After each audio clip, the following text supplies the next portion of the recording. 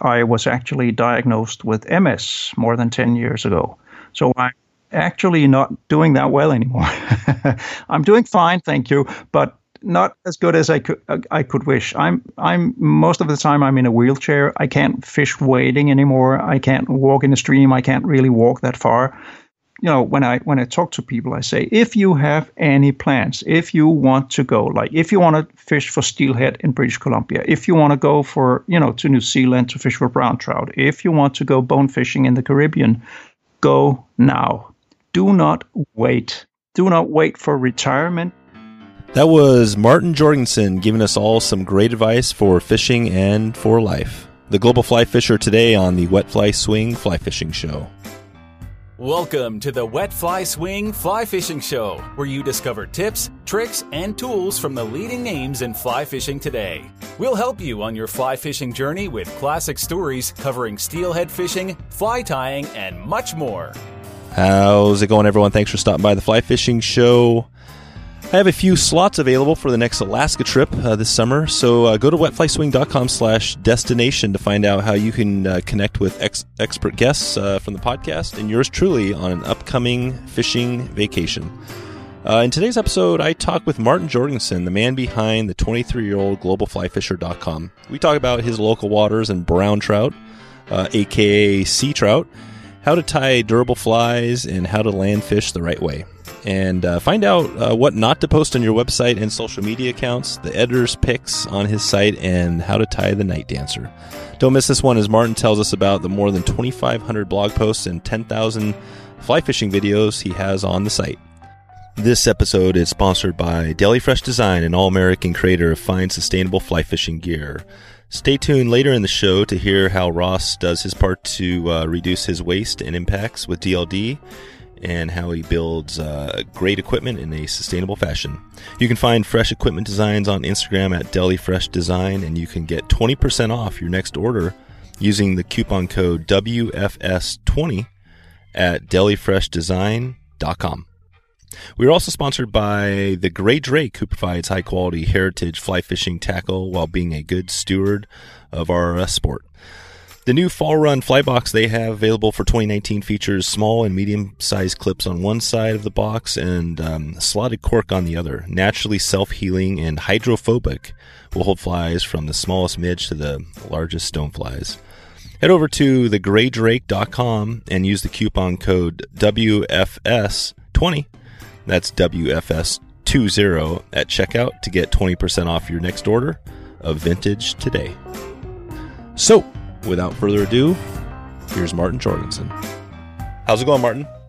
Thank you. Very, very fine. Thank you. It's getting warm here. Summer's coming. Is it? Yeah, absolutely. We're really seeing summer now, so it's very nice here. Oh, no kidding. Well, what's the what's a hot day, or what's a hot day over there?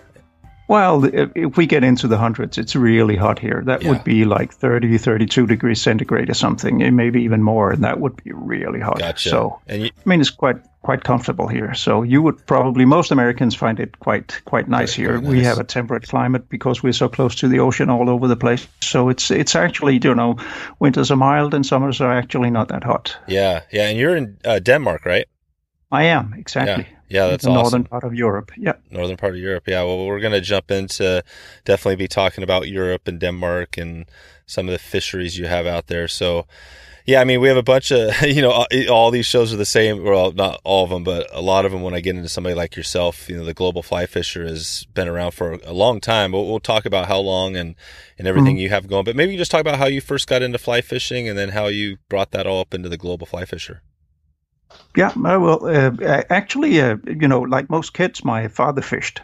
And unlike most kids, it wasn't actually him who brought me into fishing, because we went fishing now and then, but I wasn't really into fishing when he was doing it. He would be a fly fisherman. He was also a musician, and he would go fishing like, musician played jobs until the early morning, and that often, was perfect fit with going fishing after he was done working. So I remember him coming back with his rods and a fish now and then that we could eat. But it didn't really catch on to me. And I was in my 20s, 25 or something before I started fishing seriously. And the reason for that was actually that I went to Greenland. I studied biology on the university in Copenhagen and was on a field trip to Greenland. And we had to catch some Arctic char there. And the best way to catch them was actually using a fishing rod. So for samples, and that was a lot of fun. And I fished for these char in a river in Greenland, and I came back home and I thought, well, fishing is actually quite a lot of fun. I might take it up, and I bought a spinning rod and started fishing. But as all fly fishermen know, spinning is not really. It's not real fishing. It took like a couple of months or something, and I read some books, and I, studied other guys on the coast, and I said to myself, I got to do that fly fishing thing. That's just so elegant and so nice. It is a gentleman's sport. I need to do that. And I bought a fly rod actually almost before I started fishing seriously. So I've never really been a spin fisherman, but yeah, and you know how it works. You if you start out spinning and then you grab a fly rod and you think you're going to own the world and conquer everything, and you realize that you can't do a thing. You can't cast worse than a beep, and everything is terrible, and you basically become a fly rod owner. And when you go fishing, you bring the fly rod and you keep the spinning rod in your car. And when you've been, whipping the water to foam for a while, you go up and pick up your spinning rod and start fishing for real. And it took a while before I realized that I probably needed to go with somebody that actually knew how to fly fish and could teach me a bit, and show me how to do things. And once that started, I just kept fly fishing. Yeah. Who was that person that showed you how to? Actually, I went on a trip with my cousin, who was a really avid fly fisherman, and he'd been that since he was a kid. I remember him. He's a bit younger than me, and I remember him fishing from when we were boys. And he said, "You want to go? We're going on a trip to the coast, someday." And I said, "Great, I'd love to." And I went with him and a couple of other really experienced guys. And one of the guys was really nice, and he spotted immediately that I had no idea what I was doing. And he started, handing me flies and helping me adjusting the leader. And once I got a bit of help, and it actually worked out quite nice. And once I started it, doing it on a regular basis, it came to me quite quickly. So and I became a fly fisherman. There you go, There you go. And so you got all that going, and then how does the globalflyfisher.com, how does that all come to be? The website, I'd been fishing for a while, and we might return to the kind of fishing I do here, which is coastal fishing mainly for sea-run brown trout. And that's quite popular here in Scandinavia and in the northern part of Europe. And a lot of tourists will come to Denmark to fish. And back then, we were in the early 90s, mid-90s or something, 1994. People would, I was on the web very early because I worked with computers and did a lot of work with computers. And I was in what was called news groups and on email lists and stuff like that, where people would discuss fly tying and fly fishing. And I would get the occasional mail from a German or a Dutch guy or somebody in Sweden or even Danish guys saying, we're going fishing for sea trout on the coast in Denmark. Can you offer some tips and maybe tell us which flies to use and what gear to use and whatnot? And I would kind of compile a small mail that I would send to people. And this mail just kept on growing, like, a document. And I would just cut and paste and send people a mail.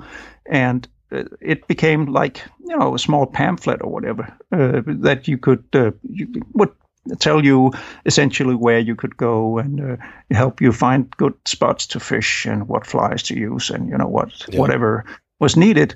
And it was actually, I maintained this document and it kept on growing. And at this point, the World Wide Web was getting like a foothold and was becoming a thing. And the place that I worked, the IT department had set up a web server, one of the first web servers I ever, encountered. And I asked them, can I have a small corner to play in, like, whatever, if you can offer a bit of space and I can get some rights to upload stuff. And yeah, no problem. This guy, he said, you can just whatever you need, just take it. We don't use it seriously. Back then, it wasn't, even the company didn't have a proper website. Nobody really had, like today, everybody has a website. Right. So I got a small corner, and I had an address for that document. And basically what I did was just convert the whole document to HTML and upload it to the server. And then when people asked me, they could get a link to the document instead of the mail. And of course, it kept on growing. It grew and grew. And, then I had to kind of, I could see that I had to introduce some kind of structure and have, like a section with patterns and a section with gear and a section with places to go and a section with whatnot. And slowly it just kind of evolved and suddenly I had a website. And the website was back then was called Fishing Denmark. And that was simply because when I sent the mail to people, the subject would be Fishing Denmark. Right. And so that was the name of the website. And that just kept on growing and actually became quite popular.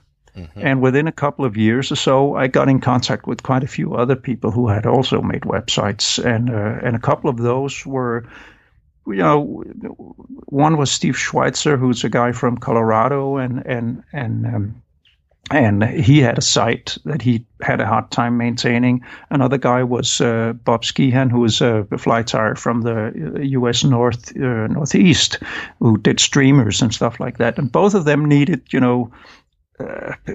we needed to cooperate because maintaining a site alone was quite a lot of work. So we actually got together and we met actually in the U.S. And talked about, making a joint effort. What year was that?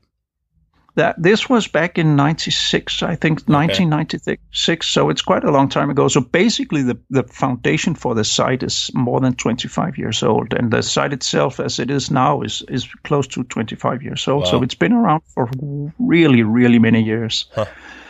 So, and it is now what you see. It's a very large site with lots of content and has been around for a long time. And basically everything that was on there back then is still on there and just keeps on growing. And, I'm the main kind of driving force behind it, but still have contributions from a lot of other people who kind of write and take pictures and whatever. So and videos and everything.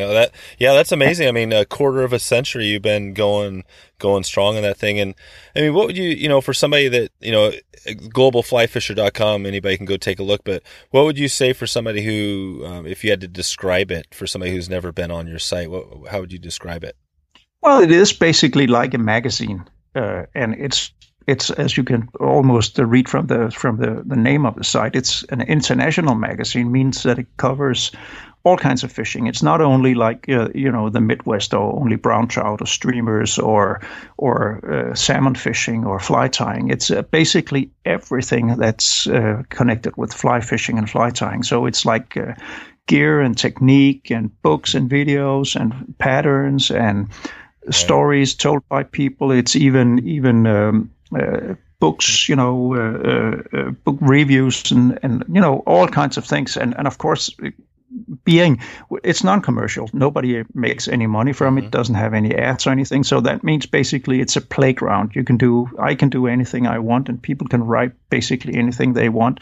And in most cases, I'll publish it if the quality is good enough, which is basically the only kind of thing that I want from material is I want good quality. I want something that's well written or well photographed or really interesting. So that's awesome. So I call it a playground, and I do it for my own sake. I love it when people go and look at it, and a lot of people go and look at it. But for me, it's kind of a place where I can get, where my own ideas can get free run, and I can do what I want to do. I can write about what I want. If I want to go totally nerdy about something and write about, I'm just doing an article now, a fairly long article about tying durable flies. How to get your flies to last longer.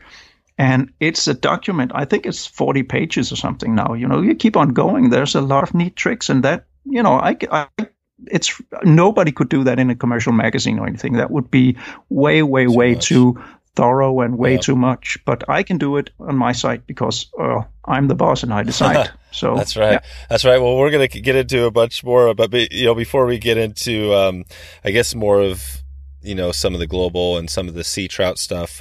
So as far as tips, durable tips, I mean, that's a great topic. If you just had to pick up maybe one or two of the best tips, what is that to make a durable fly? Well, if you want to tie a durable fly, first of all, don't use too many wraps. Don't keep unwrapping, because keeping unwrapping, a very good friend of mine, Wayne Llewellyn, who's a really, really good fly tyer, says, 3 wraps can hold anything. Yep. And that's true, 3 wraps is more than enough to hold a full salmon fly wing. Everything else you pile on there is basically just volume. Mm-hmm. So, and in many cases, wrapping on top of wraps that are too loose will just make your fly worse. So, keep the number of wraps down. And basically learn proper tying technique, because I see a lot of guys using a lot of glue and a lot of all kinds of tricks to make their flies last. And basically you don't need that. It's amazing how durable a fly can be if you do it properly and if you finish the materials right and do it the right way. So I think that's probably the most important part. I gotcha. And you probably have, you obviously have fly tying information there. And I mean, it seems like it's amazing. Yeah, you have this huge website with all this information on fly fishing from around the world. And I mean, you're doing it just on, there's no monetization, there's no advertising. It's all, it's kind of cool to see that in, a day and age when a lot of people, there's folks out there trying to, make some money on the website and ads and things like that. How have you been able to do that? Has this just been something where? Well, I've wanted to make money from this from, if not day one, then at least, as soon as, money came into the whole you web. Realized, There's a potential if you have a lot of visitors. When the site was absolutely peaking, we had like 20,000 unique visitors every day, which is it's a really lot of people, and that you would think that would make a very good foundation for ads and for making money and for whatever. The thing is that fly fishing is kind of, exotic. It's kind of niche. And the people who want to get a hold of 20,000 or 10,000 fly fishermen, they are not many. And they are not the most wealthy corporations in the world. It's not like you can call up the Coca-Cola company or something and say, you want to buy, ads for a whole year on a fishing site. They will be like, that's not going to be the case. Yep. So I realized, through the years, actually trying a couple of times to commercialize the whole thing, that, I could make maybe a couple of $100 in a month from ads, and the ads would be the most crazy. You would think that there would be fly fishing or at least fishing ads, but what I got was actually you can contact these women in Russia, or you can, whatever, from all kinds of ad servers all around the world, and it doesn't really work that well. I think I was at least really annoyed by it, and in the end I just decided, no, you know what, I'm not going to do it. Yep. And I can see nowadays the way that you make money online is basically, affiliate links where you link to like Amazon or some other shop, and basically clickbait. If you put on all kinds of stuff, people in Denmark, are investing in this fantastic blah blah blah, and then you will see these so-called articles all over the web. All kinds of annoying and absolutely irrelevant links in and I get, if not daily, then at least several times a week, I get mails from people who want to, put posts on the website, guest posts as it's called, which basically lead back to all kinds of commercial sites, which affiliate links that link to shops that when you buy a kayak or a fishing rod or a new truck or whatever, people will get a kickback. They will get money from whoever Amazon, they refer to. Yeah. So, that's the way it works, and I just don't want to be a part of that. And I do computer work, for a living and make my money there, and the web server is paid for by my small one-person company, and it's not that much money. So I decided, you know what? no commercialism, no nothing. I have my freedom. I can do what I want. I can, if I don't get an article published this week, well, I'll do it next week. And if I don't get it next week, well, I'll go on vacation and when I come back. So I have no pressure of any kind. That's cool. That's cool. And so going back, and so 1994, you get this thing started, and you mentioned a couple people that were out there, the folks that, started with you, or they helped back 2 years in to jump in. Who else, as far as online, was there anybody else out there? Or was that pretty much it? I mean, as far as the fly fishing space? There was a lot of people were very, very helpful, and I've been lucky enough to have been contacted by a lot of people who wanted stuff published, and actually people who have the same kind of philosophy as myself, saying, I want to share this, and I want to share this in a way that makes it available to people for free, and it could be like Chris Helm, who was a very famous, unfortunately he's passed now, but a very famous deer hair fly tyer in the U.S. I met him early on, and he had some papers that he used to bring to classes and when he did demonstrations and stuff like that, fly tying demos. And he said, what, if you want to publish this, please go ahead. I want it to get out there. So I have his old articles and actually some more recent articles that I got from his wife. I have them on the website because he wanted to kind of share them. I have stuff from Paul Joergensen. I have stuff from a lot of fairly well-known, fly fishermen and fly tyers who just said, we like your channel. You can share our material if you want to, which is really nice and one of the reasons that the site has grown as it did.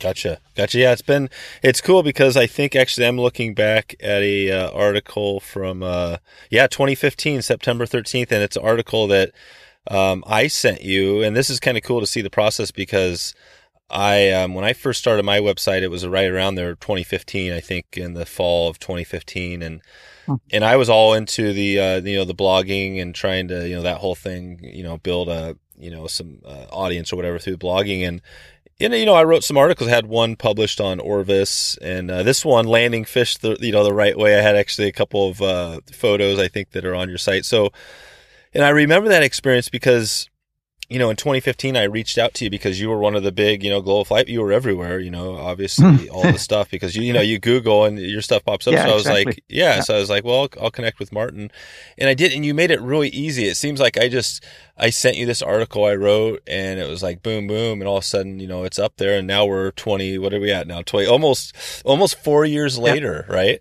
And it's still there. It's still there. Yeah, that's cool. So that's one of the ideas is that I try to also give, you were probably into blogging and knew a bit about it, know how to write, but there's a lot of very talented people out there who have no idea. They can't write, they can't set up an article, they can't structure themselves, they can hardly take any pictures, but they have some really interesting interesting angles on fishing or fly tying or something.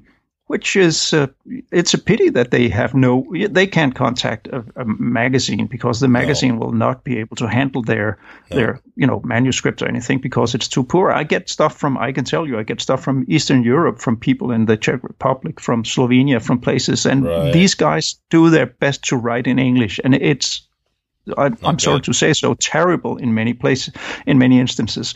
But I can kind of work my way through it. I can edit their material. I can take my time and do it. And I can get some articles online which are really interesting and really useful, but which would never work in a commercial environment. They wouldn't have the time or the patience or anything to do that.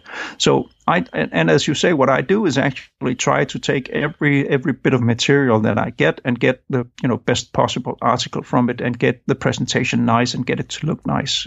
Which is I love the process. I think it's fun to do and I enjoy when I do it.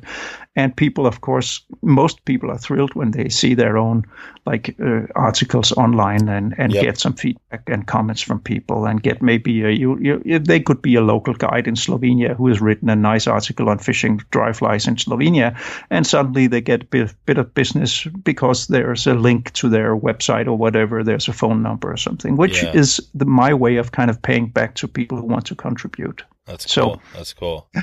Yeah, and that was, a bit ago. And I think, that the editing process in it, I'm not sure how much editing on mine that was done, but it seems like that's one challenge because, you get these things that aren't very good.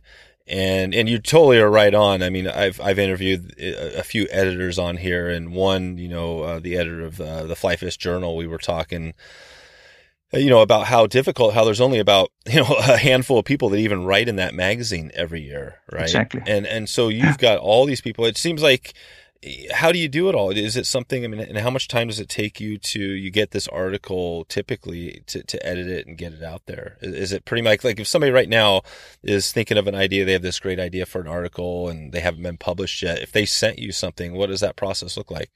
Well, it depends. As I said, there's a huge difference between what skilled writers and people who know how to write and send a manuscript, what they do, and amateurs, so to say. Yeah. And if I get something from a person who has never written an article or maybe just hasn't written much, well, it might take me half a day or something, working through the text and making sure that everything is spelled right and that the English is just acceptable, and getting hold of decent pictures. In some cases, people will send pictures, but many of them are shot with a cell phone or something, and they're not that good. I might need to do some photos myself or get some photos, license-free photos online or something. And I spent maybe 3, 4, 5 hours or something on the article. And typically I can return to people within a week or something and present them with a laid out article on this the site that they can kind of preview.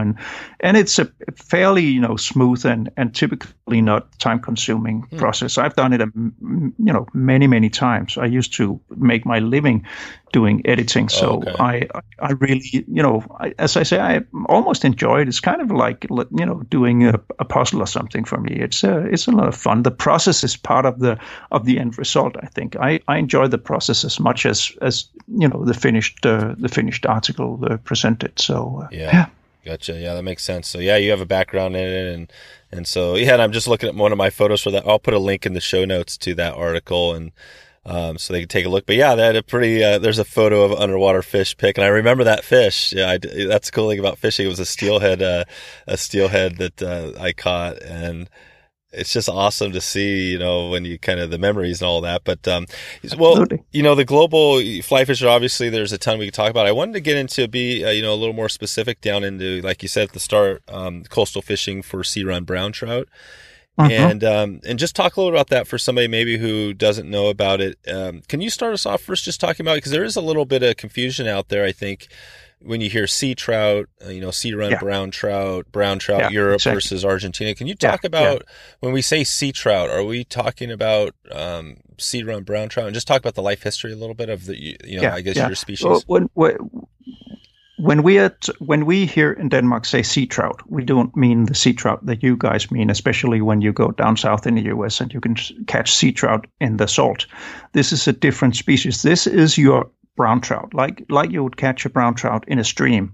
It's the same species. They can breed together, the sea trout we have here and the brown trout you have there in your streams. And we have brown trout too. The brown trout, as you might know, comes from Europe originally and was actually, brought to the US and wasn't originally in the US. But it's the same species. What we have here is that we have a very sheltered coast, which is not like your Atlantic or Pacific coast, really big, waves and things going. We have it's more like what you would see in a lake, even in a small lake, and shallow water, lots of seaweed, rocks, sand, lots of food, water that heats up quickly when the sun shines in the spring.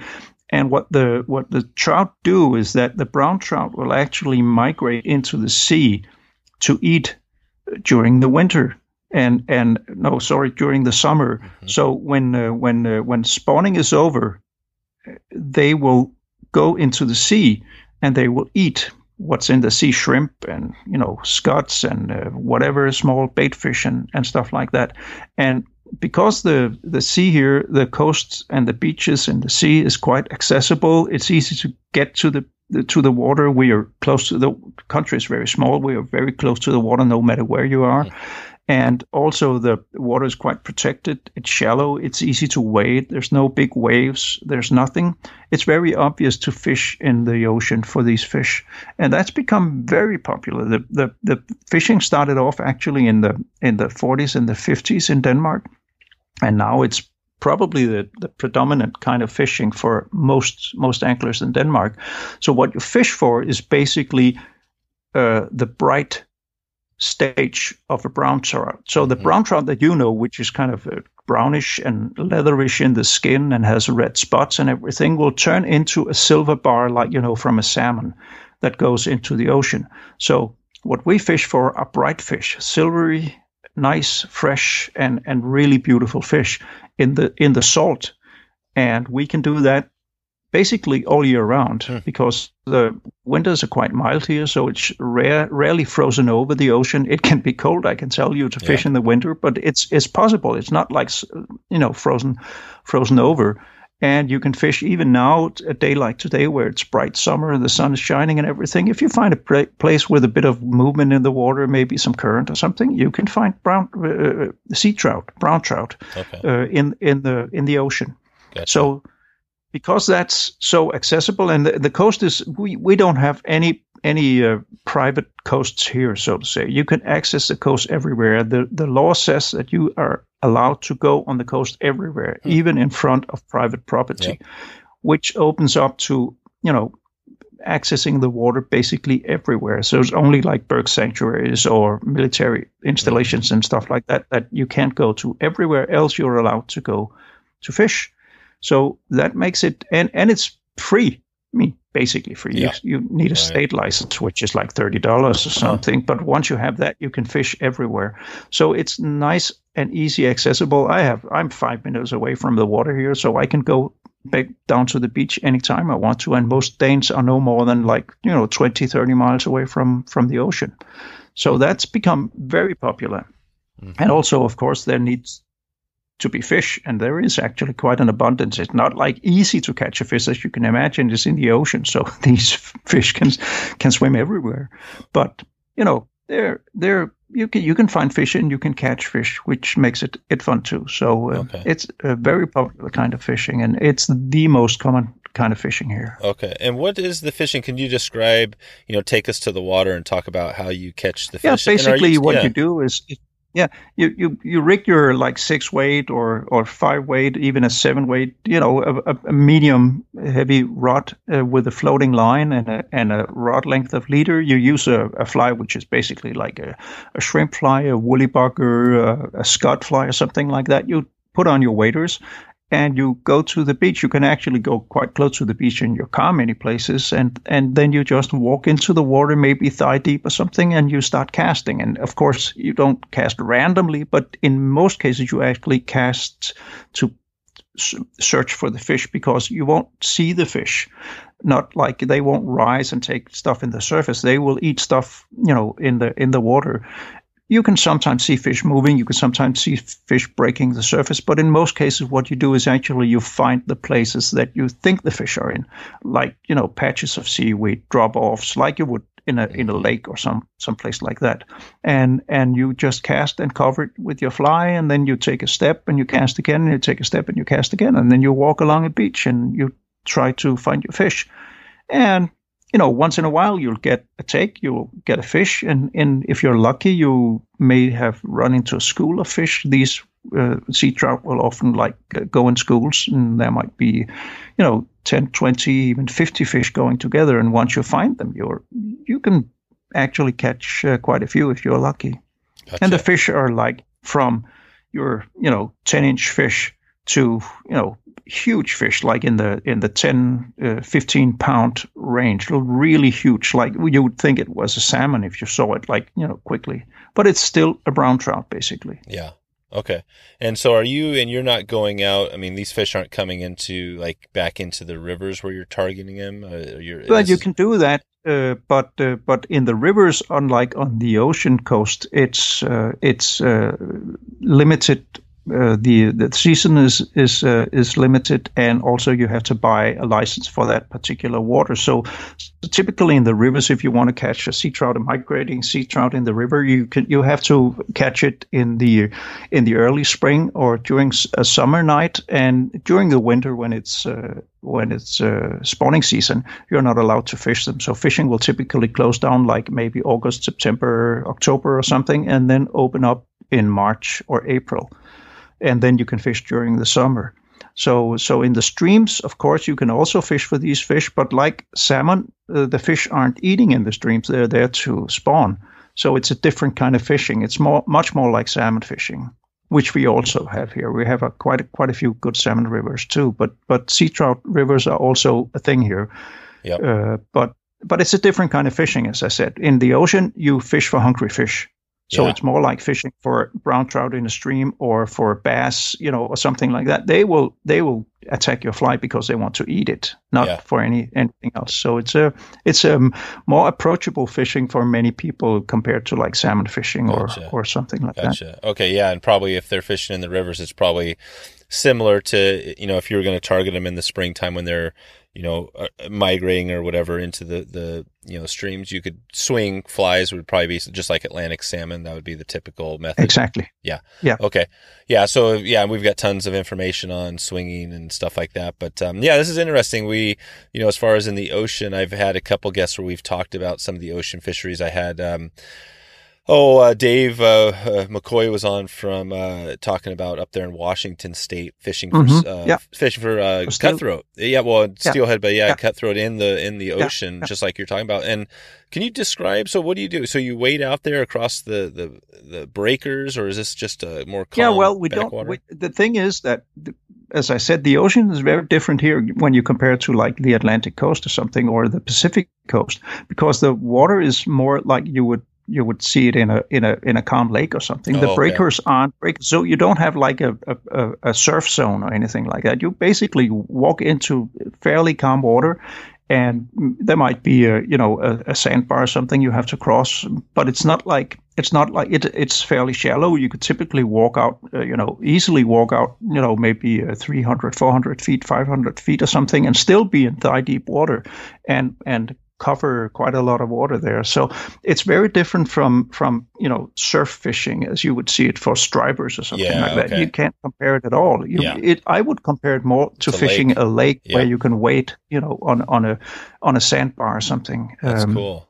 A very, very wide and shallow stream with a slow current, because we do have current here. Of course, we have tide, but not a high tide, but we have tide moving, which will drive a current. So you can actually sometimes have so much current it feels like you're fishing in a stream or a river that's flowing slowly. Yeah. But in most cases, the water is just like small ripples, like you would see a lake, and you are fishing over shallow water, maybe 3-4 feet deep or something.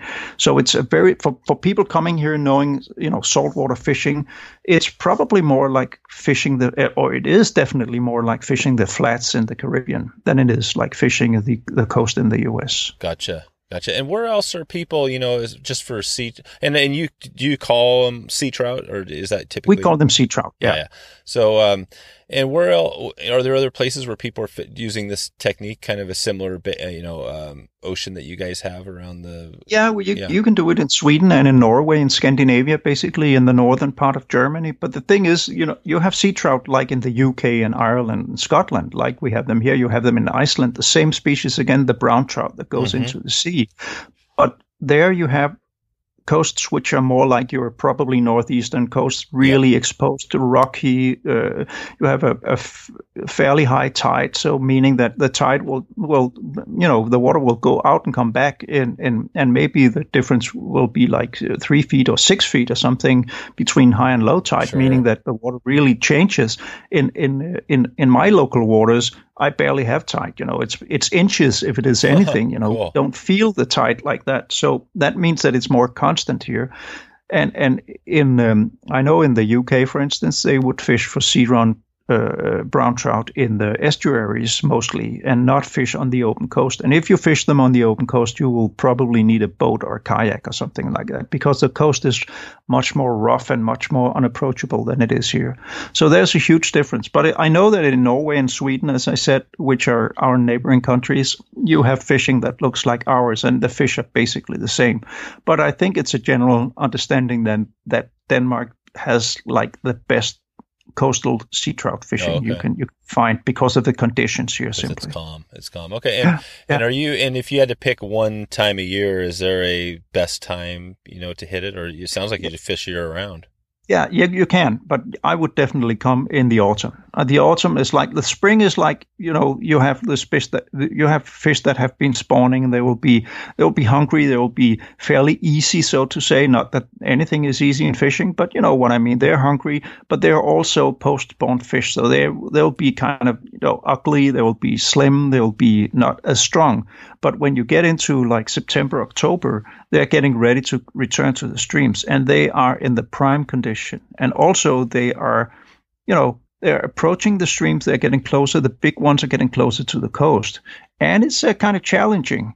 And the water is nicely, the temperatures are nice. It's not cold to fish for them, but it's not like scorching hot either. So it's actually quite comfortable.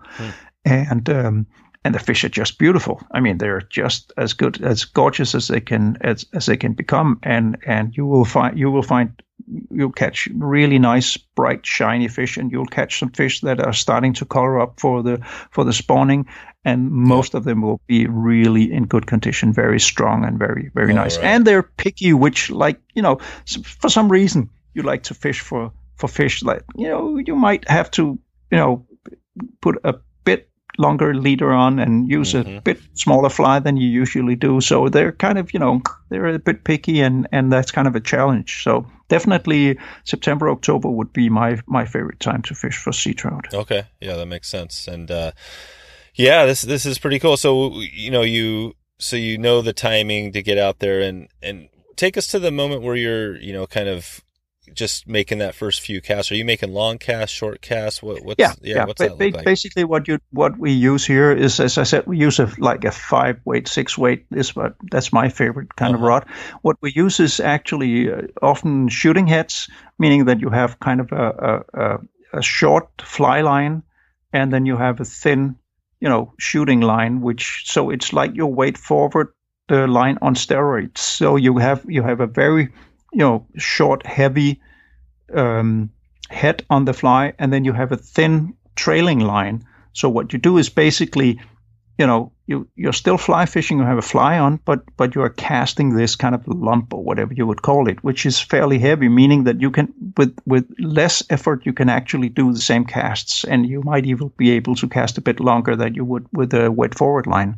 You can easily use a wet forward line, and a lot of people do that, but you can also use this shooting head setup, which, when it's a casting game, is a good idea, because you will make a lot of casts. You will basically be casting, taking a step, casting again, taking a step, casting again. So there's a lot of casting and not as much catching. And it's not like in your stream where where you see a fish rising, or that there's a small eddy or a seam where the fish is feeding or something, and you just need to target that. In this case, you need to cover a lot of water and need to search for the fish. So you cast and cast and cast. So that would be it. And then in some cases, you see movement. You see something following your fly. You can see the fish in the surface after your fly. In some cases, you will feel a tug or something. In some cases, you will just feel, boom, the fish will go for the fly immediately. Mm-hmm. And the fish are typically, as I said, they're strong. Even in the spring, they're pretty strong, and they're a nice size.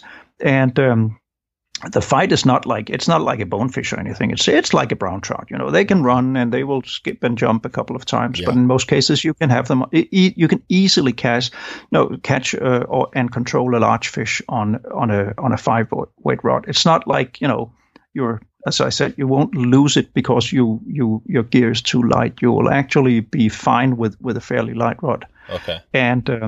And casting a light rod is so much more fun. And of course, catching a small fish on a light rod is also so much more fun. So you don't want to go too heavy. It's not like your 9-weight or 10-weight or anything like that. Don't bring your saltwater gear from the Caribbean. I think bring a light stream rod or a lake rod or something like that, the 9-foot, 5-6 weight, and you'll be fine with a weight forward. Okay. Yeah. And what size are these fish typically? Like, what would be an average size? As I said, a 10 inches is a small fish, and you will sometimes bump into a 20-inch fish, and people will catch much bigger fish, like 25, 28-inch fish. But they're of course much more rare. These bigger fish will often go into the deeper ocean to fish on bait fish and like herring and sand eels and stuff like that. But you will find the big fish. The biggest fish that I've seen caught for many years was caught from the coast, and that was almost 20 pounds. Huge fish, like a salmon, as I said, more like a salmon than a trout, but it's still a brown trout. Let's take a quick break from a word from our sponsors. The Gray Drake. Since 2014, the Gray Drake's mission has been to provide high-quality heritage fly fishing tackle while being good stewards of our sport. They use sustainable cork instead of silicone or foam inserts in their fly boxes. These cork inserts are naturally self-healing and hydrophobic and will hold flies from the smallest midge to the largest stoneflies and hoppers.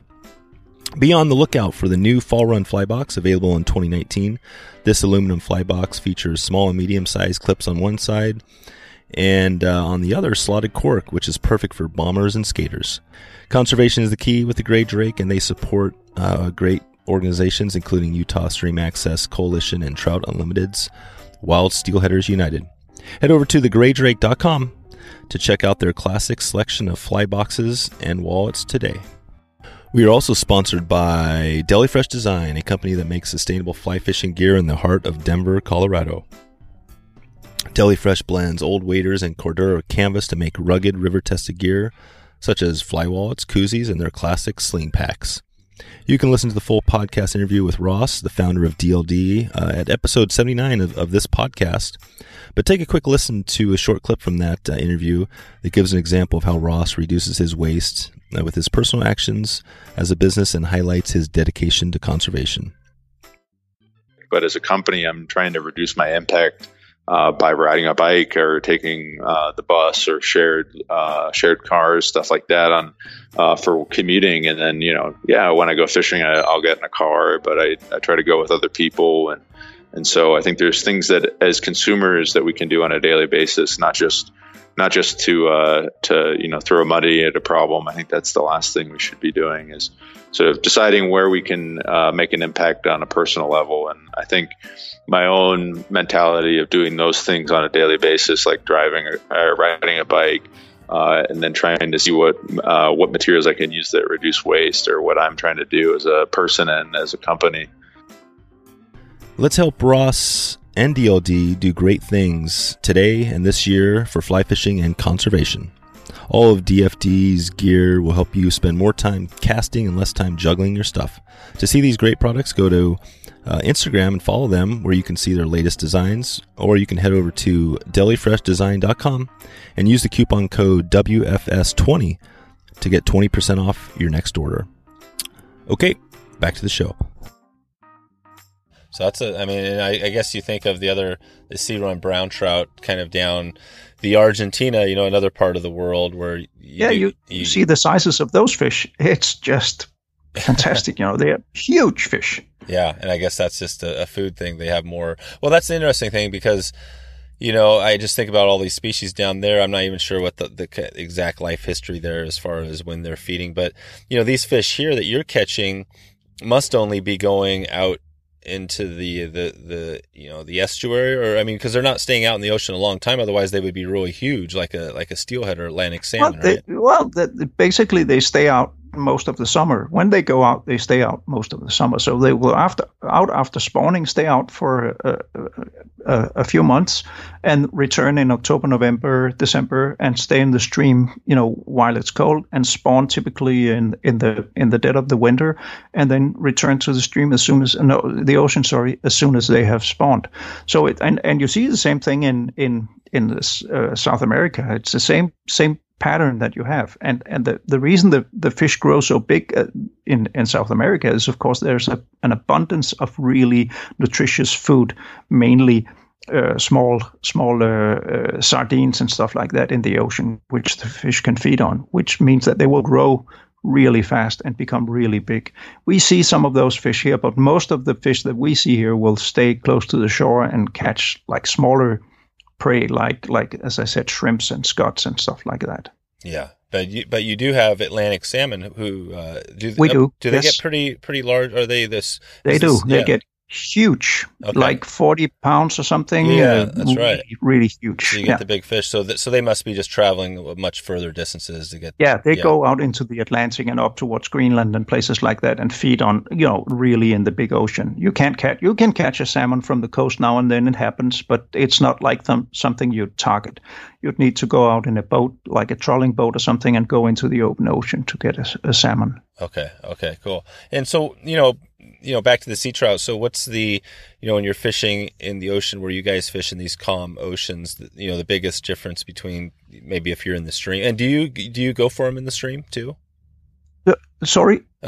So do you go, what is the biggest difference between fishing in the stream versus fishing out in the ocean for these sea trout, or is it kind of similar gear? Basically, when you fish for the sea trout, if you fish for the migrating sea trout in the streams, you fish for them like you would for a salmon. Yeah. Basically the same gear, spay rods and fairly colorful flies, and you down and across like you would for salmon. You cast out your fly, you mend it, and you let it swing over, and then you wait for the fish to take. So it's basically like fishing for salmon. Okay. Of course, you can also fish for brown trout in the streams, but when you fish for brown trout, it's like you're trout fishing. It's just like nymphs and dry flies, and that's a different kind of fishing, totally different kind of fishing. So the sea runs and the fish that stay in the stream are if not two different species, because they aren't, but it's very different, two different worlds, two different kinds of fishing, and also different places, because the sea runs will be in the bigger rivers and the bigger streams, and the brown trout will typically be in the smaller, like streams and creeks, like you would know from your local waters. Oh, okay. And so now back to the global fly fisher. So if somebody wanted to, maybe kind of do a fishing, similar fishery as what we're talking about here, how would they find that on your website? Is it just go to the search, and would there be an article or something? That would be the easiest. You put in sea trout, and there will be a ton of articles, and I have selected a few that will pop up in your search. So the main kind of introductory articles will pop up. Yeah. Yep. And there will be introduction to flies and to gear, and to there will be also, if people want to get an impression of the fishing, they will be able to see tons of pictures and read stories from people who have been fishing and told the story about, So I think essentially you can find almost anything you need, except for, the secret spot, because that's one thing that you won't find on the site is go here, park there. It's not like, a kiss and tell. It's more like, teaching you to find your own spots. And in most cases, if you come here, you can go into a local fly shop or, tourist agency or something, and you can ask, and they will give you a small, booklet or something where with information on where you can put your car, where you need to buy your license, and where you can go fishing. And most tackle shops, of course, are more than willing to make your, to help you if you ask them. So that's probably the best. But as I said, you can almost anywhere in Denmark, you can go out to the coast and you can find a place where you can fish. Yeah. Okay. Yeah, I see it. That's cool. The editor's pick. How do you do the editor's pick? How do you choose which do you do that for each species? What I do is, exactly. What I do is actually for each search term, that if you look for shrimp flies or something like that, what I do is actually pick out the best and the most thorough and maybe the best introduction to a certain topic. And so when you search for that particular topic, instead of having the machine kind of going through and just, picking out on the, on words or whatever. The first stuff you see is what I have chosen. So it's exactly. I'm the editor, so I picked it, and I will show the most important articles on the subject. That's so cool. That's cool. Yeah, I see the sea trout secrets and sea trout flies and springtime in Bornholm. I'm not sure if that's the right pronunciation. Exactly. So that's perfect. Yeah, that's as I said, there are stories from people who have been fishing. There's tips on choosing flies and gear. There's how to arrange your trip and everything. There's a lot of help there. And now I'm looking at this one on springtime, and is it Bornholm? Bornholm, yeah. Bornholm. And they're actually fishing. They're out there there's some breakers coming in on this one. On the couple of their photos, it says wind. I guess that's with the wind is going to, just like a lake is going to create some breakers with the wind. Yeah, exactly. Exactly. Okay. Wow. This is amazing. Yeah. This is a great, I'll put a link to this one in the show notes there. And, the fish I'm seeing, I'm not sure if that's you. Yeah. I think this is you with the fish. Those are nice fish. I mean, you're holding something that looks like it's about 5 or 6 pounds or something like that. Yeah. And they're beautiful. Your average fish is probably like a 2-pound fish or something, not even that, maybe 1.5 pounds. So it's not like huge, but you can catch a few of those in a day, and you'll have a really nice experience. It's a beautiful place to be. It's the ocean is clean. It's, as I said, the environment is clean. It's really nice. Yeah. So as most fishermen, it's not, if it was, it's called fishing for a reason and not catching, we're fishing, and most fishermen go there, like hunters go there. They don't go there to fill the pots necessarily. They go to get an experience in nature and be alone and think about things and be together with friends. And it's the same thing here. Of course, if you wouldn't be able to, feed your family on fishing for sea trout, and you have to go, basically every day, but you will, of course, be able to get a really nice experience and see some countryside and see something different than you usually see. And we do keep a fish for the pot now and then. It's fully legal. You can do that, no problem. There's a lot of catch and release, but it's also quite common to bring home fish and eat them. Oh, it is? Okay. It's not like an endangered species or anything. No. So we do that also. Oh, cool. Do you get quite a few people coming up, to that area to fish for these, or is it more coming for Atlantic salmon? Or as I said, Germany is a huge country with very small coastline.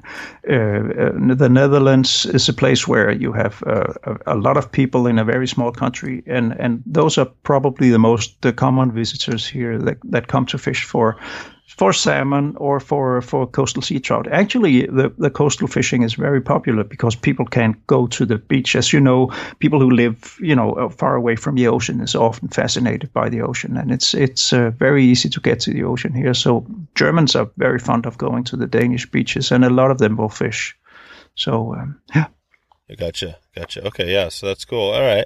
Well, I think I've got a good feeling. Like I said, this is a very thorough article. This, you cover a little bit of everything. You got getting there, and so that's awesome. And would you say how many articles do you have? Do you have any idea how many are published right now on the site?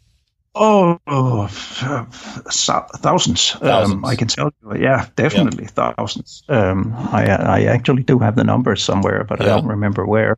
The thing about having a site this size is that I honestly forget what I have and where.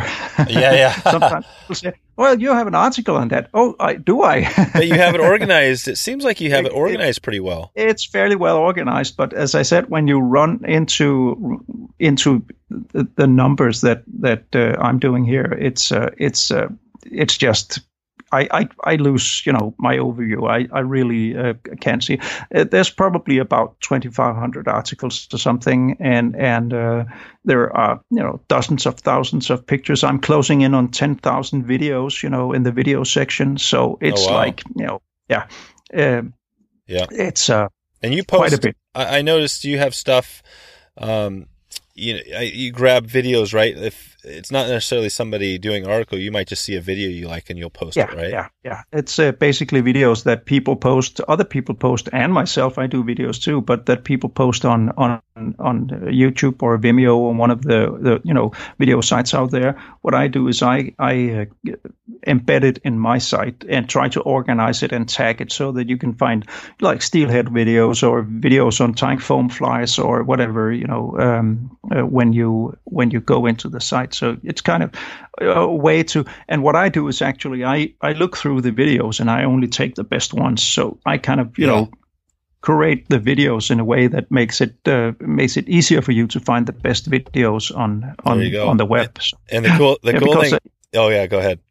No. If you go on YouTube, you know how you go on YouTube, and your feed will be full of fly tying videos. But honestly, half of them are really crappy. So so what I do is I go through all the crappy ones and I discard them, and then I take out the best ones and I put them on my site and share them with people. So you get the top of the pops here. Yeah, you're kind of like a fly fishing Google, like the search, because I just searched in, I just put in wet fly swing in the search box and it pulled up three of my videos, which I didn't realize were out there. Yeah, and so you got one of them's the night dancer, which is a great steelhead fly that I think I tied with. I think that was part of.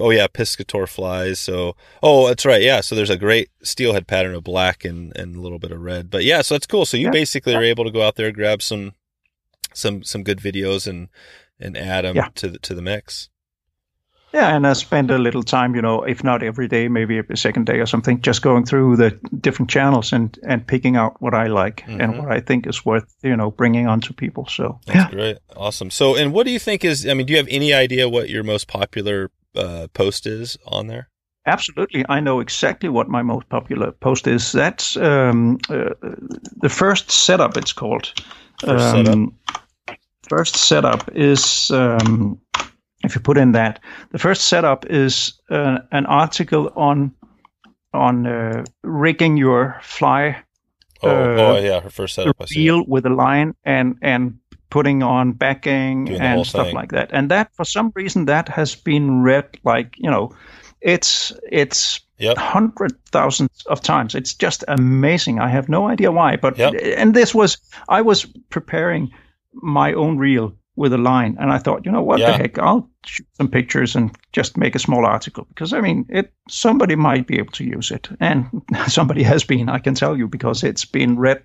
So it keeps on popping up on my most popular articles list, and it's like now it's 14 years old. So there you go. And it keeps on being the most read article. So that's right. Definitely, I know exactly which one it is. Okay, cool.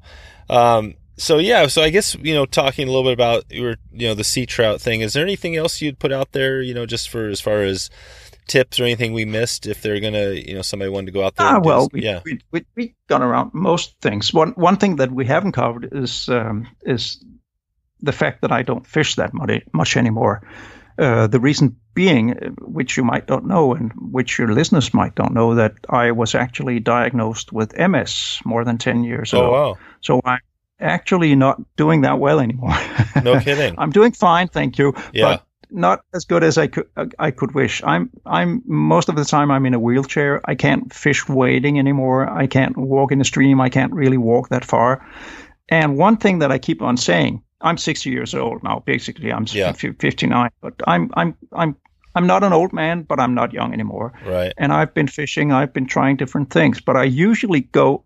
When I talk to people, I say, if you have any plans, if you want to go, like if you want to fish for steelhead in British Columbia, if you want to go for, to New Zealand to fish for brown trout, if you want to go bone fishing in the Caribbean, go now. Yep. Do not wait. Do not wait for retirement. Do not wait for the lotto win. Do not wait for your wife to allow you to go or your kids to grow up, because suddenly one day you're in a wheelchair. Right. I hope it doesn't happen. It happened to me. Yep. I wanted to go to New Zealand. I had to cancel a trip to New Zealand because I was working. The stupidest, dumbest excuse you can imagine. Not going fishing because you're working. What kind of excuse is that? I know. Now I can go to New Zealand now, but I can never take the trip that I wanted to do because I can't. Simply can't.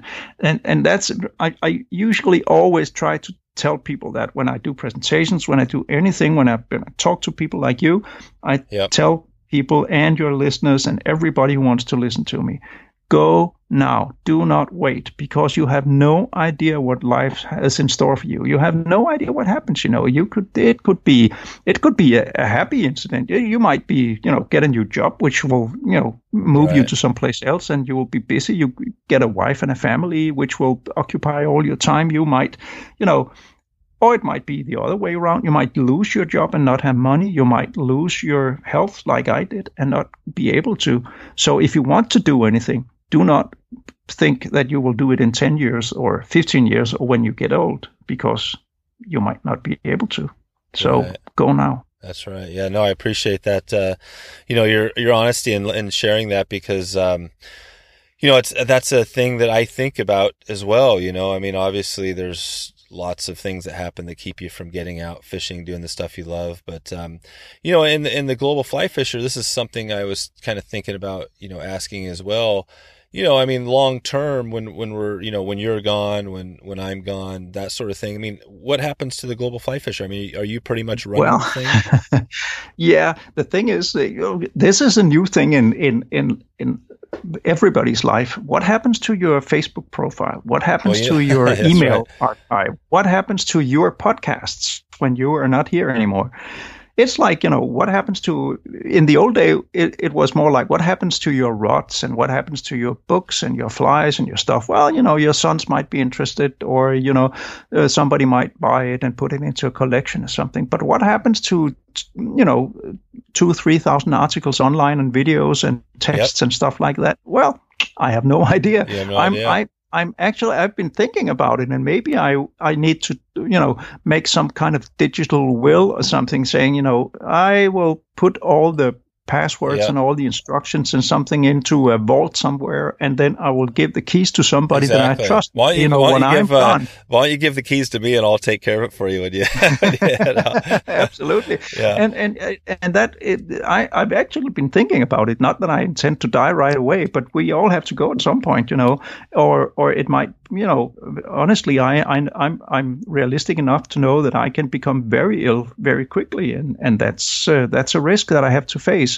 And it would be smart of me, I think, to be prepared for that situation. And if I want the site to live and to keep on going and to, be maintainable, I need to tell somebody else how to do it. And that's probably a thing that I have to think about. So maybe you've sparked that in me, and I will start thinking about it. Yeah, I think you should, because obviously, we're not dying tomorrow, but in 50 years, it'd be great to have this resource. And who knows what the internet looks like then, but who knows? I mean, maybe it could be a great resource, and we'd hate to lose it. And you have a lot of what is called rot on the web, things that just get left. And in most cases, within a couple of years or something, the provider, the hosting company, whatever, will shut it down and just delete it. But you would be surprised if you look around. You will find stuff that was made in like 2000 and 2010 or something that's still online, and nobody touches it anymore. But for some reason, it's still out there, just lying around. And of course, most of it is okay, but a lot of it is way out of date and not useful anymore. But it's still there. You go on Google and you search, you find something, and you'll say, "Whoa, is that really true?" No, it isn't. It was true in 2010, but it's not true anymore. So it's like things kind of wither, and just kind of fade away slowly. Right. And I would be sad to see my websites fade away in that way. So I would be happy if somebody else would take it over. So good. We'll see. Let's keep in touch on that. No, I mean, I think there's a few. I mean, I think of an Orvis or some big a company that's going to be out there for a long time, likely.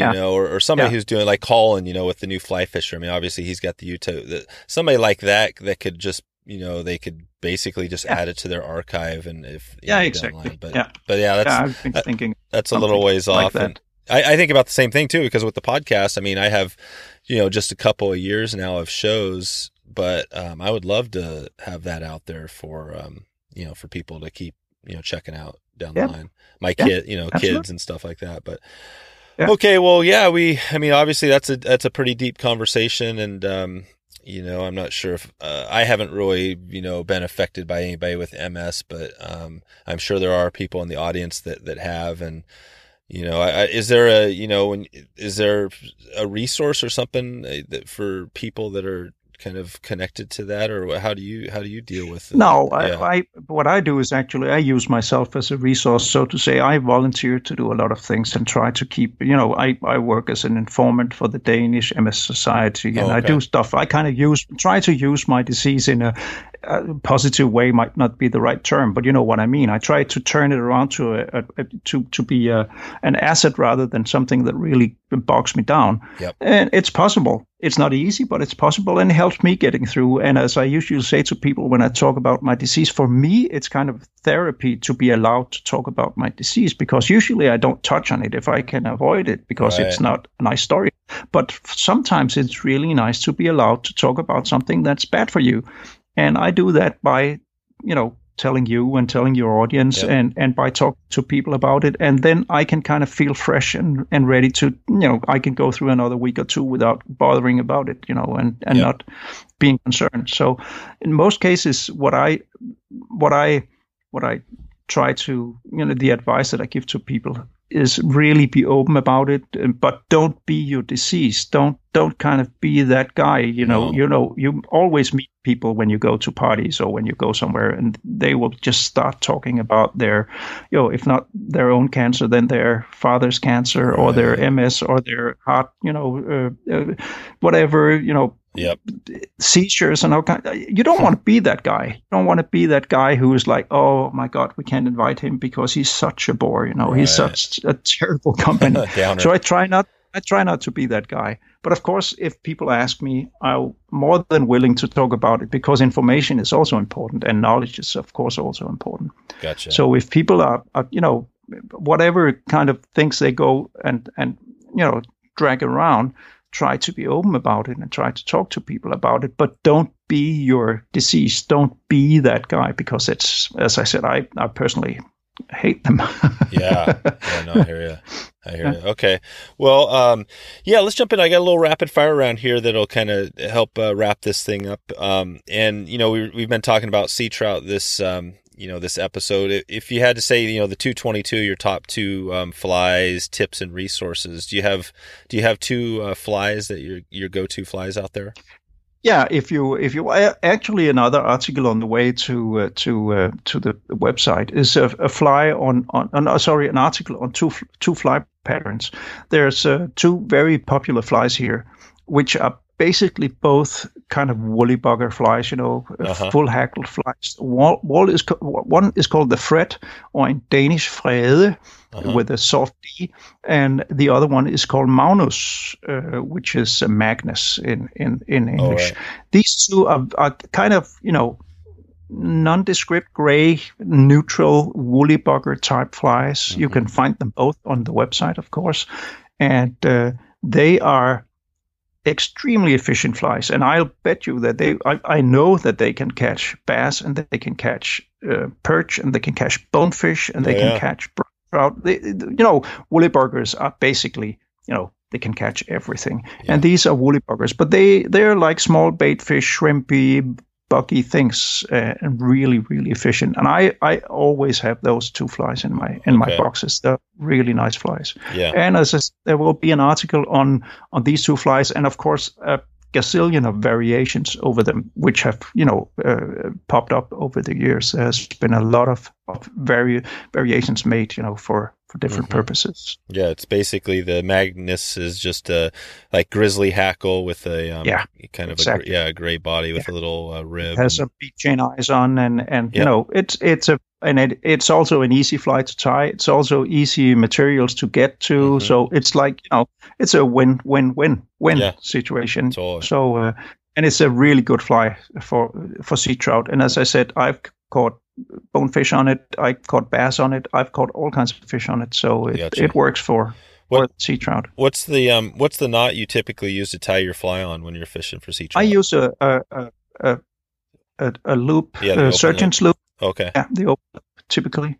because we fish fairly heavy tippets here, like 2x or 3x or something. So you want something which allows the fly to move a bit.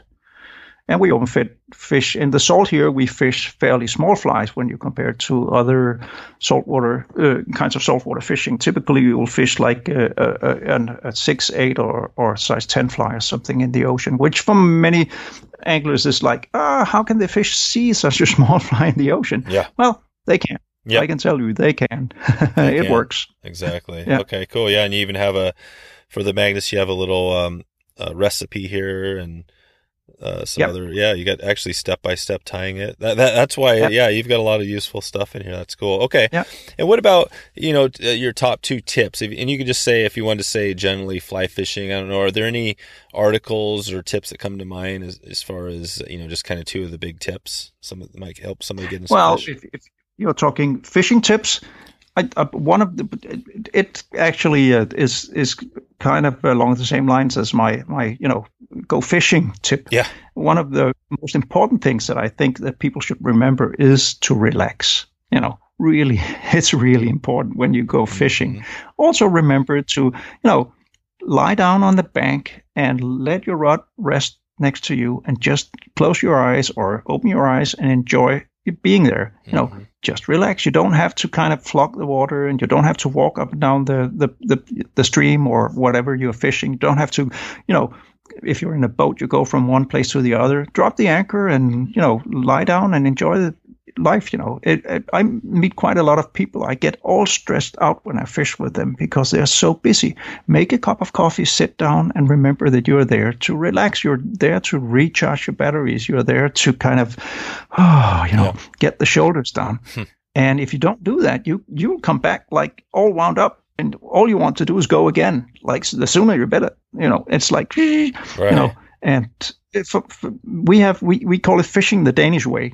We've introduced fishing the Danish way many, many places. I've been out with many times out with good friends, and all that we've done basically on a whole day of fishing is sitting on the beach, drinking coffee and chatting, and then of course you have to get into the water to get your waders wet, but who cares? Yeah. I mean, we're there to relax. We get, you can talk about girlfriends, you can talk about, the kids are acting, you can talk about the bank that won't lend you money or whatever, and you can kind of get things worked through, which is really good for you. It's good for your healthy, good for your mind, and it does recharge your batteries, like you always talk about when you go fishing.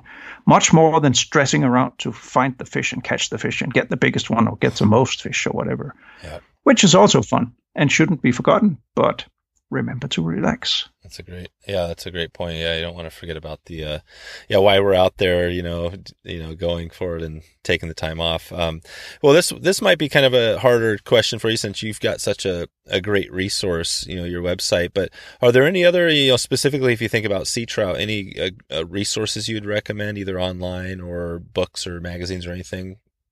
Yeah, but when if you want to know about fish, actually there is one great site called FishBase. If you look up FishBase, I think fishbase.org or something, which is a natural, a scientific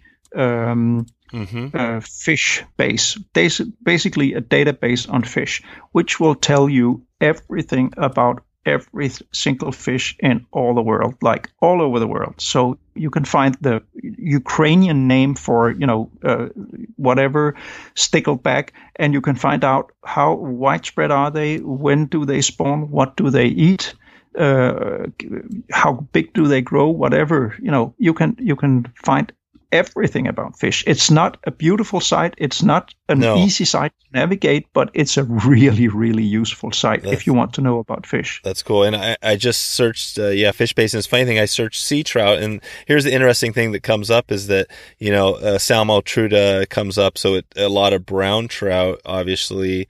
But then you've got Oncorhynchus keesuch. You get into some Pacific salmon, and then also the brook trout. So you've got all these. So you've got these 3 or multiple species that people call sea trout. But when I think of sea trout, sea trout is basically a trout that goes into the sea. So it's kind of, it's not really precisely describing anything, so No, but I do we think, have a lot of trout. Yeah, well, I do think of it as, and maybe that's just my bias, but I think of it as brown trout. And I think even Orvis had an article or something on the brook trout, which are also, known as sea trout. But okay, yeah, no, that's a good resource. Any other resources out there?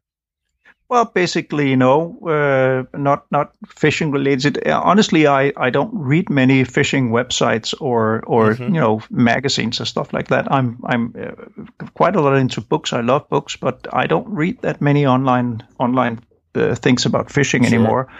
I tend to produce them instead of consuming them. But yeah.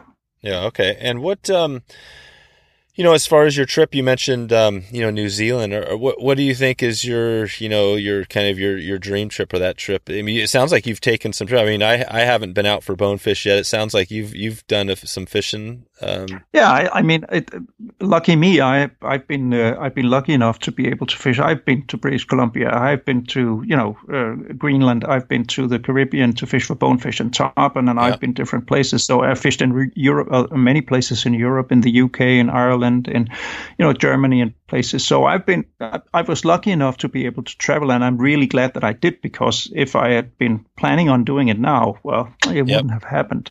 So I've as I said, I was lucky enough to go while I still could, and I can't emphasize enough that I think people should do the same thing. And I have nothing really on my bucket list where I think, oh my God, I would love to go to New Zealand. And I know people say, just come, we'll make it, we'll float you downstream, or we will take you out in a boat, or we will do something. And I definitely, there's a lot of options there. And a lot of people will say, well, it's not, your disability is not the big problem here. It's getting there, actually, getting to the places.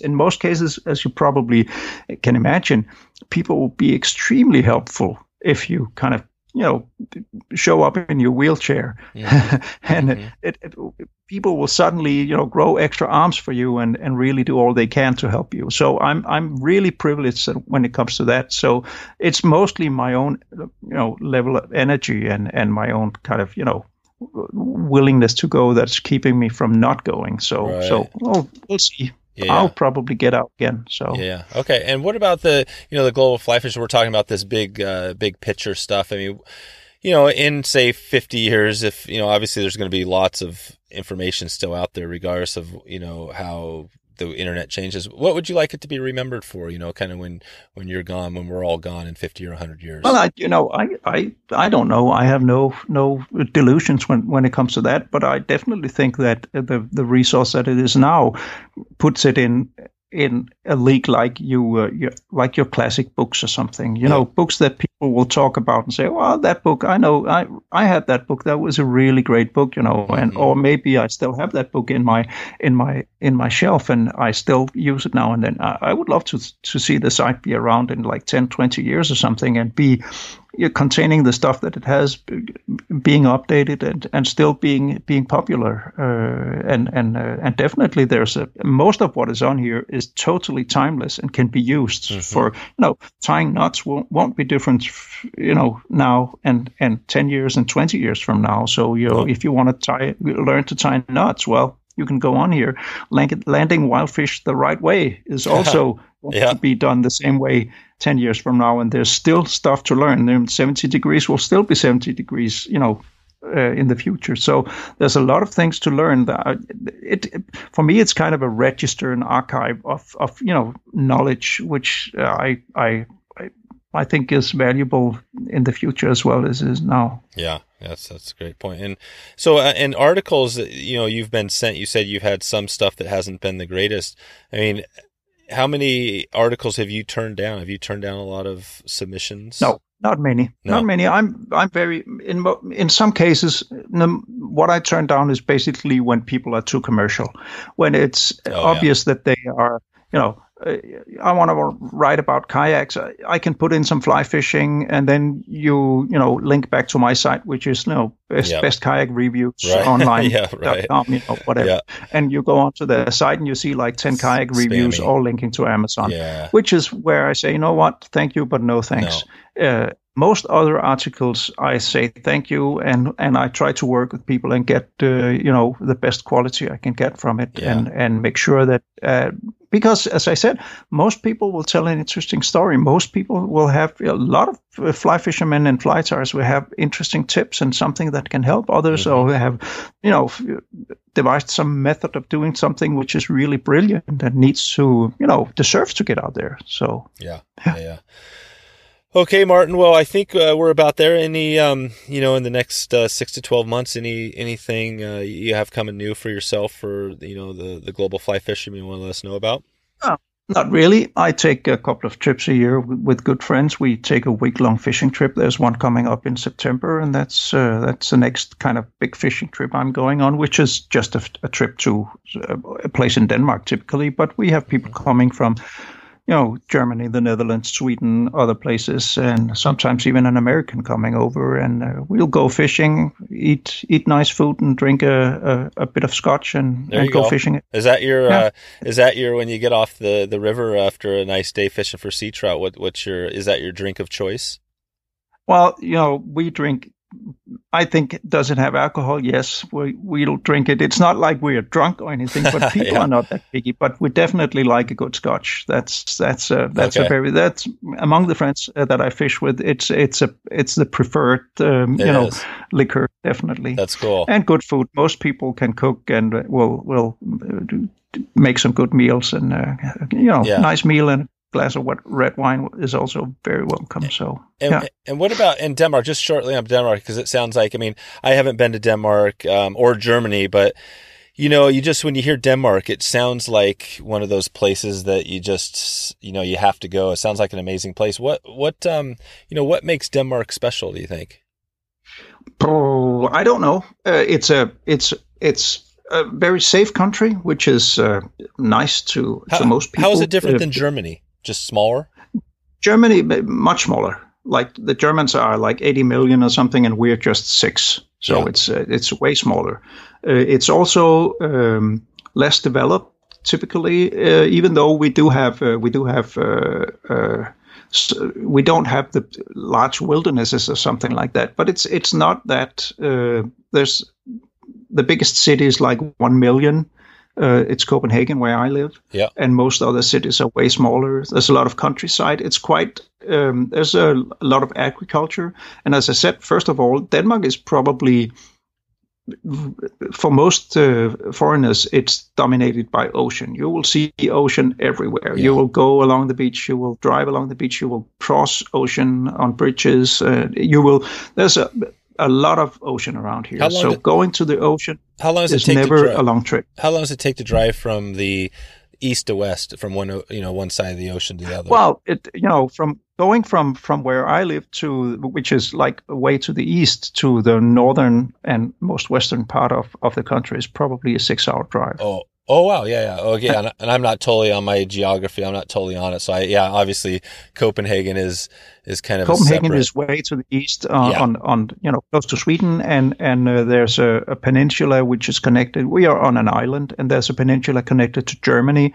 on the other side. And if you go across, there's a bridge across, so you can actually go in a car all the way. And it's like a 4, 5, 6 hour drive to get to the west coast. And if you go up north, 6 hours or something, and which is about the longest drive you can take here if you don't want to go into the water. So it's not a big country. It's not like, it's like, when we have a guest coming over from Boston in September, and they said, we'll visit you in Copenhagen. Then we'd like to see see Skagen, which is like the way north, and we'd like to see Ribe, which is a small town in the south. And we say, well, it's a pretty long drive, these guys go into New York to see a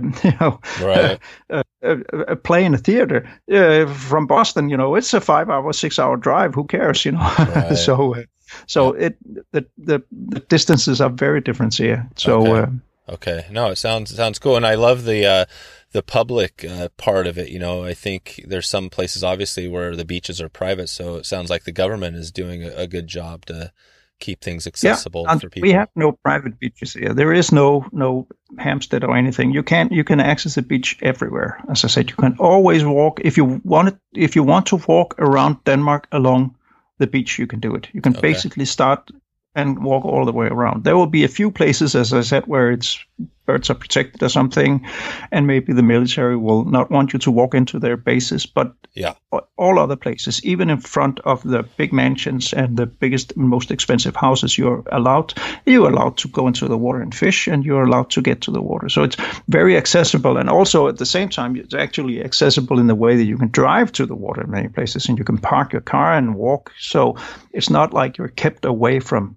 places, which is one of the things that makes it very attractive. Okay. And what about, just before I let you go here, a tip on if somebody wanted to, get into more writing articles online or starting a website, or, you've got 25 years, which is amazing, right? You're there at the beginning. Any tips for somebody that wants to kind of do what you've done?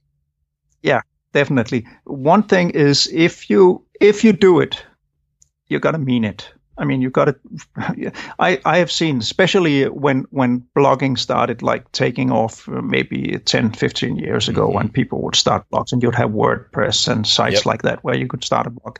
People would jump in and start a blog. They would write, a blog entry, the first week, and one the second week, and then 1 week and a half, later they would write the third one, and then 2 weeks later they would write the fourth one, and the sixth one would come like 2 months later, and there would never come anything else. There would never be more. So it's not like you can,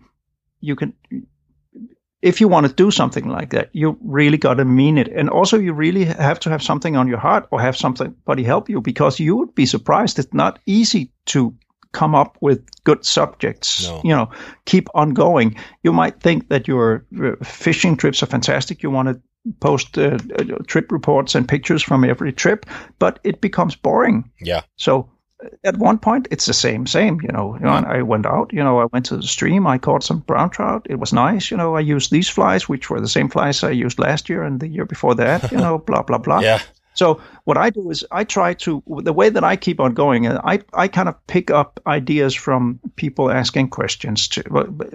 I get a mail, people ask me something, and I say, yeah, I can answer that, and I will make a mental note and say, that might be a good idea for an article. I get annoyed by something, like I got annoyed by the fact that people confuse the two flies that I talked about before, the Fred and the Magnus. And I get annoyed because they are two different flies with two different stories tied in two different ways. And we see all, as you do with flies, you see all these hybrids that are something in between, and people call it one and actually tie the other one. I got annoyed by that, and I made a note to myself, I want to put this right. I want to tell the real story about the articles, their history, and I want to show people how to tie them right. So that way I keep on getting new ideas. Also, of course, being able to reach out to other people and having them contribute articles will, of course, also make it easier for you to keep going, because the technological side of the whole thing, which was a big thing when I started, isn't there anymore. It's so easy to start something. You can go online and find a place to publish stuff, within minutes, and you can start going, and all the tools are there. You can make nice layouts. You can upload pictures and scale them. You can do all kinds of things. So all that stuff is like trivial compared to getting good stuff. Yeah. But I would say if you're a rod builder, or you make reels, or you make hooks, or you make landing nets, or you do something which is like special, that kind of information is really wanted out there. I see a lot of, the more niche in the niche, so to say, dyeing your own material, skinning your own birds, or using what you get when you go hunting or something for fly tying. Stuff like that is really wanted, and if you can do something on that, it's a very good idea. Yeah. No, for sure. Well, Martin, before I let you go, just one question here on music. Do you have any music you like to listen to? Any bands or people or types of music? I'm an old geezer, as I said. I'm 60, turning 60 in October. So I'm an old geezer. Let me bring out my let's hear what's on the pod on the exactly. What is this? I guess it's the phone. Most people. Exactly. I have my streaming service here. Oh, cool. Through my. Let's hear it. And I will go into my favorites, and you would be surprised. Yeah. This is good. It's forgotten who I am. I just need to log in here. Hang on. So, yep. So I have. Let me see. Paul Desmond and Jerry Mulligan. They're jazz musicians. Oh, okay. I have them. I have the latest Bruce Springsteen. Oh, really? Bruce Springsteen's still going. Yeah, that's really, really great. I have Daft Punk. Okay. I have James Brown. Oh. I have I'm Going Down. I have Genesis, an old acid rock band from Genesis. the UK. That was was that Phil? Was that Phil Collins? No. Yeah, exactly. It was, yeah. I have Grace Jones. I have Prince. There you go. I have the Beatles. You got a mix. I have Emmylou Harris. I have Talking Heads. So, I mean, I'm really Robert Johnson, an old guitarist, blues guitarist. So, Earth, Wind and Fire. Cool.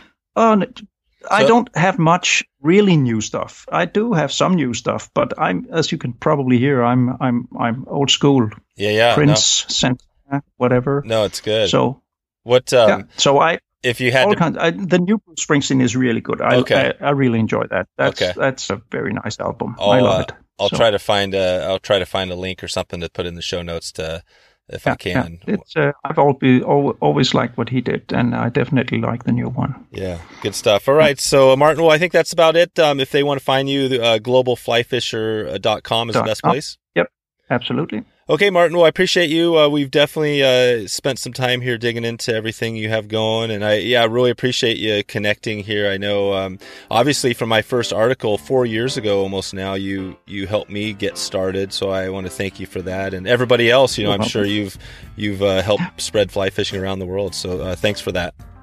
Yeah, man, I'm the one who said thank you because people want to read it, which is really the only reason that it's there. Yeah, so That's right. All right, Martin, we'll keep in touch with you and talk to you soon. Perfect. Thank you. All right, see ya. Take care. So there you go. If you want to find all the show notes with all the links we covered, just go to wetflyswing.com/Martin. Interested in heading out on a fly fishing trip with me and a few of the great guests from the podcast? There's still a few slots available for this upcoming summer, so head out over to wetflyswing.com/destination. That's DESTI Nation to find out more and get your name on the list. I wanted to read a quick review before we head out here from Jordan Ray on Apple Podcasts. Jordan says, possibly the best fly fishing podcast out there, one of the best resources available with in-depth information on the finer details of swinging flies.